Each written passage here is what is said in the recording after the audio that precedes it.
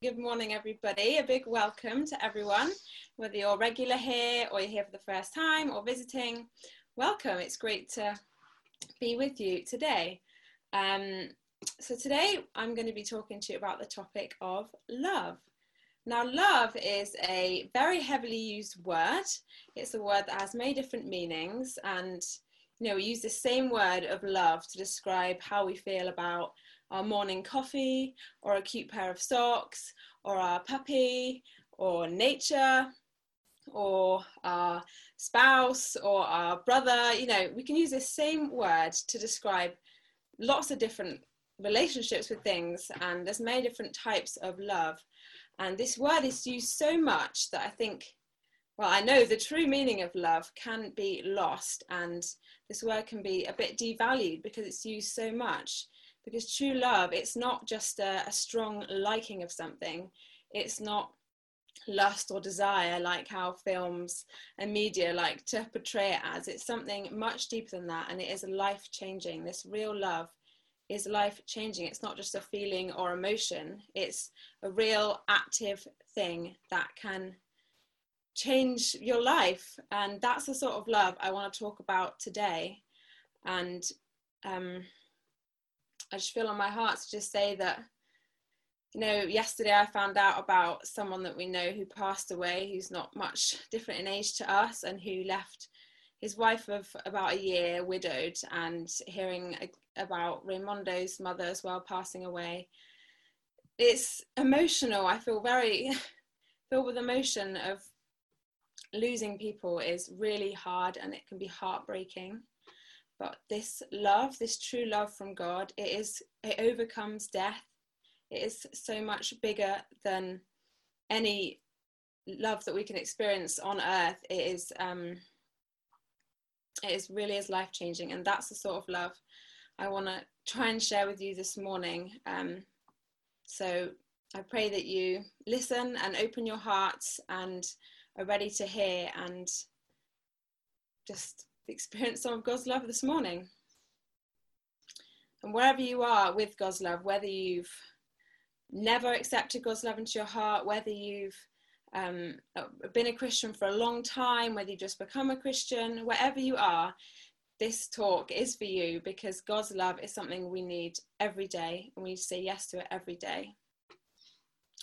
Now, I just want to take a step back and think, why does love even matter?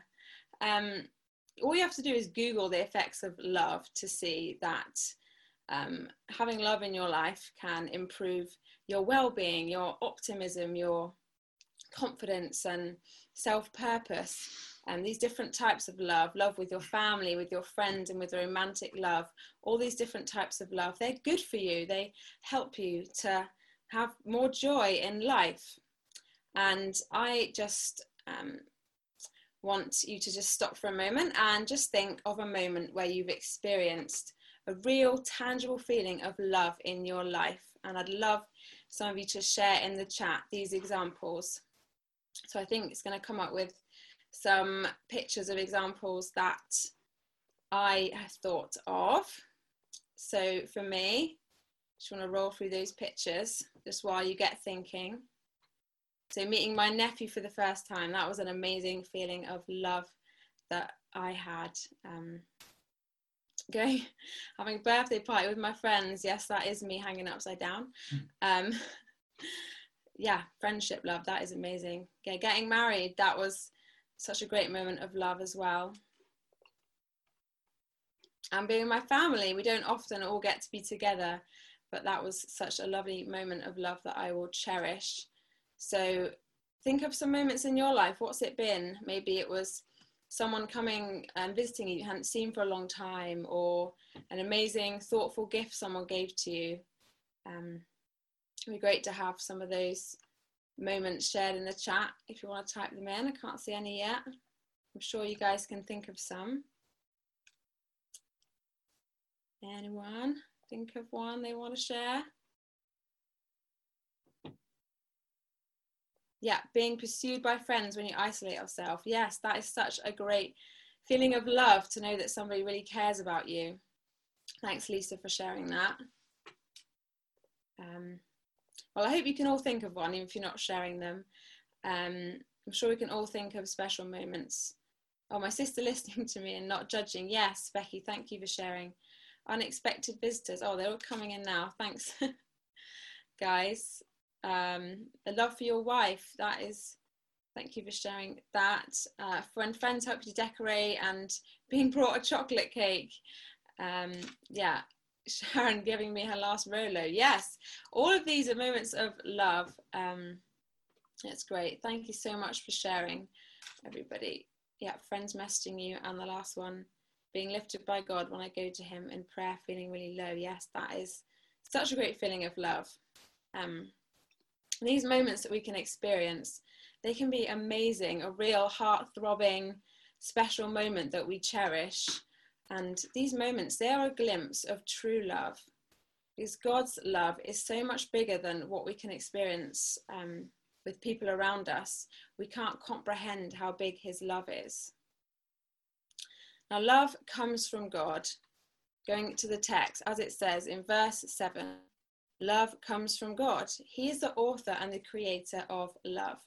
He made it and he made us. He designed us to be able to experience love. It is a gift from him. And the love from God, it is perfect. Earthly love is not, because people are not perfect. People will always let us down. Love can fade away and people can pass away, unfortunately. And that is really hard to deal with. And that can taint our view of love, that it's not all encompassing and it's not never ending. But God's love is. It is so much more than that, because God never lets us down and he is perfect. He is the fountain of love. All love comes out of him because he is love. As we read in verse 16, it says, God is love. It is intrinsic to his character. His very nature and essence is love. His love is so wide and long and high and deep. It is so much bigger than what we can imagine in our minds. And the Bible can be read as one long love story between God and us. Him keep trying to have that relationship with us, and we always let him down and we always mess up and turn away from him. But he's always there for us. Love, it is the sum of his gospel. Because God's love, it's not a static love. It's not just lip service. His love, he displayed his love to us, his love in action through Jesus. As we see in verse 9 and 10, this is how God showed his love among us. He sent his one and only Son into the world that we might live through him. This is love. Not that we loved God, no, but that he loved us and sent his Son. He sent Jesus, who is fully God and fully man. He came to earth to serve us and to die to allow us to have a relationship with God and to experience his love and have eternal life. And that is just as relevant today as it was 2,000 years ago. God's love is demonstrated in this amazing act. And what is so incredible about this story is that he loved us first. God put his love into action and he sent Jesus to die for us when we didn't deserve it. It wasn't in a response to our love.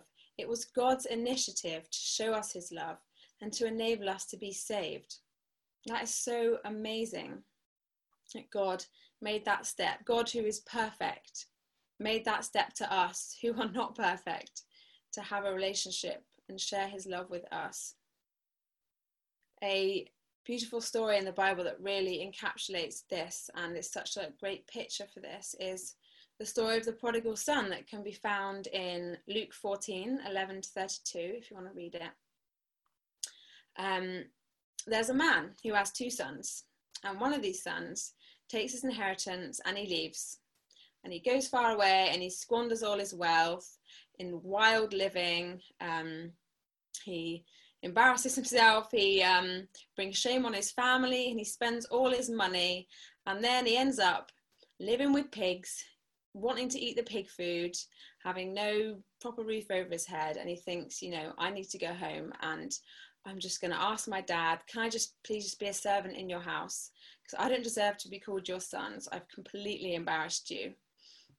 So he starts walking back home, and his dad sees him. And his son, he thinks, oh, I'm so ashamed. He's just going to reject me. But his father runs up to him, doesn't even listen to what his son has to say, and he just puts his best clothes on him, takes him home, and has a huge celebration. And that is such a great picture of God's love for us. He wants us to come to him just as we are. We will never be worthy of his love. Whatever we've done, he just wants us to come to him, to wrap us up in his love.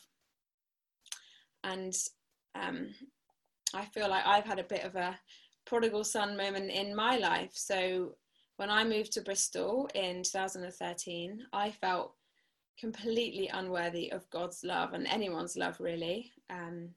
I'd left home and gone to university and lived a wild life. I'd pushed my faith aside and just lived how I'd wanted, hurting other people, hurting myself, and making lots of bad decisions. And I just felt so unlovable. I thought, I've gone too far. If anybody knew everything I've done, they would just not love me. But when I moved to Bristol, I reconnected with God, and he accepted me just as I was, and I let him fully into my heart, and he completely restored me, completely healed me. And I can genuinely say I'm a completely different person now. And to look at me, you might not think I look that different to how I did then, but it's in the inside that I've been completely changed by his love. He broke down the lies, and he healed and forgave me all my sins, and it was incredible. It's so great. I once heard this saying, and it stuck with me, that you can't out-sin God's love. No sin, no suffering, no circumstances can separate us from his love. You are just so, so loved. But it wouldn't be right to talk about the prodigal son story without mentioning the other brother, the other son who was in this story. This guy, he didn't rebel. He was on his father's farm the whole time, working for his father. And when his brother came back, he was annoyed. He's like, why are you throwing this celebration for this other brother? He's gone away. I've been here working the whole time. But this guy, he didn't get it. He didn't get that he'd always been loved. He didn't get that all the works that he was doing, they weren't why he was loved. And he was trying to work for a reward of some banquet, but actually God's kingdom doesn't work like that. We don't get God's love because of what we've done. We don't get rewards based on what we've done. God's love is for all of us, and it is the same because we're all unworthy. Whatever sins you've committed, whatever type of life you've lived, we are all unworthy, but we are all offered unconditional love. Now, I want us to just reflect for a minute on this question of, where do we need to receive God's love? Which brother are you in that story? Do you feel unworthy of his love? Do you feel there are sins, maybe secret sins you've committed that you don't feel you can be forgiven for? Do you feel unimportant? Maybe you've loved God for a long time, but you just don't feel his love anymore. Are you really letting God's love transform you into your best self? Or maybe you've never even said yes. Maybe you've never even tried to experience God's love. Let's just take a moment to consider that and offer it before God and just say to God, this is where I'm at. Help me.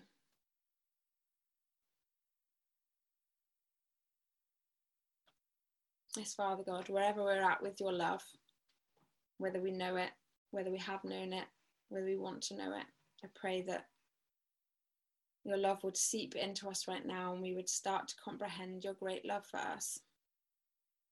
Amen. Now, accepting God's love into your heart is really important, and it is step one. But John makes it very clear that it cannot and it must not stop there. We should love God. Accepting God's love means loving him in return. Jesus himself said that this is the greatest commandment, to love God with all of our hearts, all of our souls, and all of our minds. It is a natural response to God's love for us. And we should obey this because we are loved, not that we should love God to earn his love. As I said, we can't earn his love. And loving God should be the number one thing that we love. Because as I said earlier, he is perfect and his love is perfect. And so putting him at number one is the best thing for us to do. But John makes it so clear in these verses that just accepting God's love and loving God back is not enough.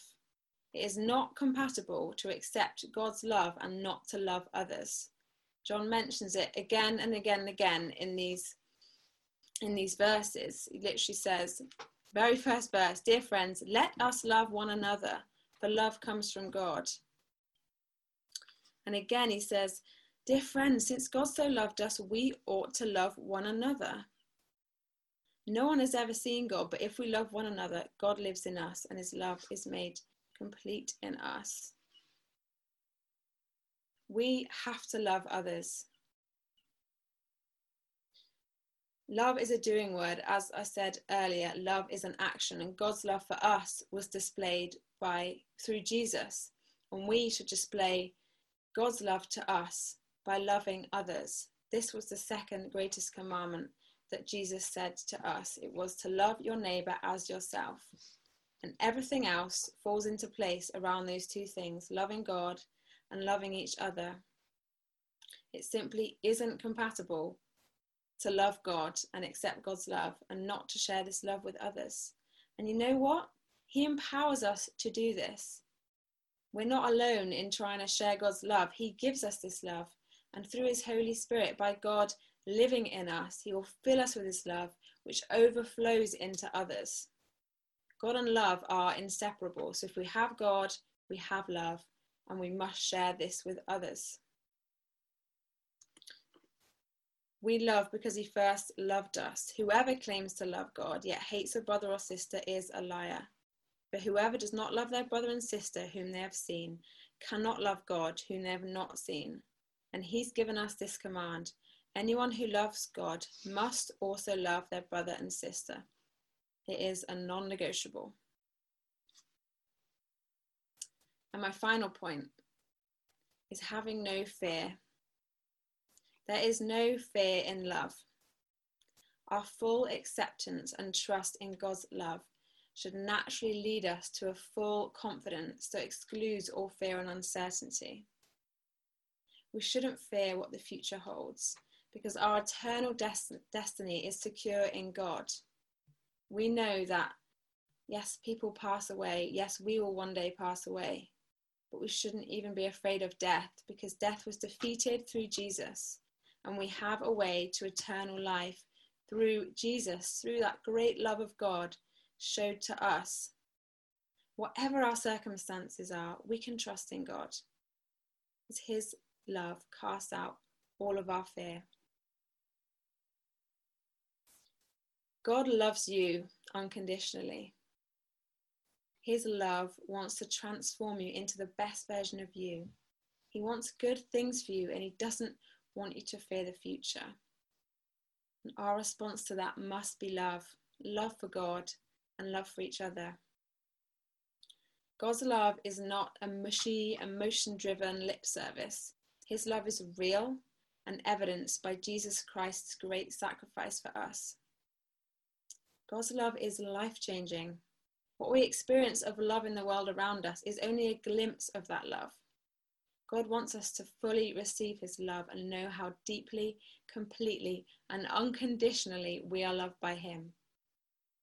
His love is made complete in us when we share it with others. We need love, and so does the world around us. So is love your top priority? Let's consider this for a moment. Think about your life. As has been said before, lockdown is a good time to reflect. Things have slowed down. Maybe you're furloughed or not going to school, or life looks a bit different right now. It's a good time to evaluate your job, your relationships with your friends, your family, your other loved ones. Think about the way that you treat others, the way that you conduct yourself, the way you act on social media, your hobbies, all of these things. Does love come first for you? Is love your motive for these things? Perhaps there's somebody that you really struggle to love, or perhaps the way that you choose to live is driven by a different motive and not by love. When people think about Christians, or even for Christians ourselves, we can think Bible reading and prayer and going to church, they're the most important things. And yes, of course, they are very important things, but it's very clear that love is the number one important thing. Following Jesus is about love for him and for others.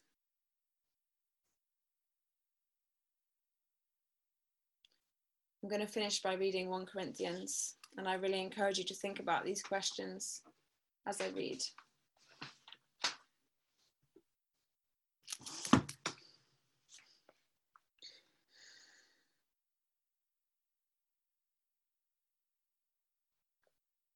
And yet I will show you the most excellent way. If I speak in the tongues of men or of angels, but do not have love, I am only a resounding gong or a clanging cymbal.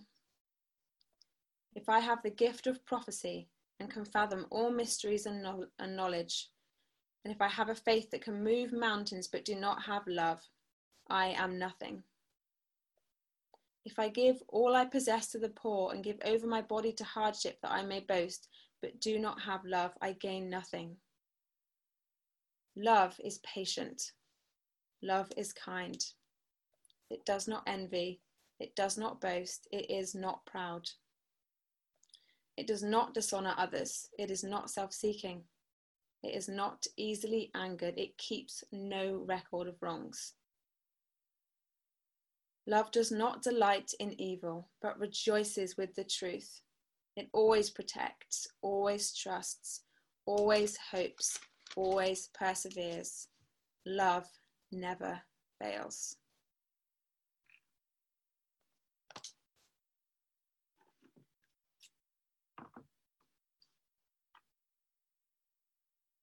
I pray that this message has helped you today.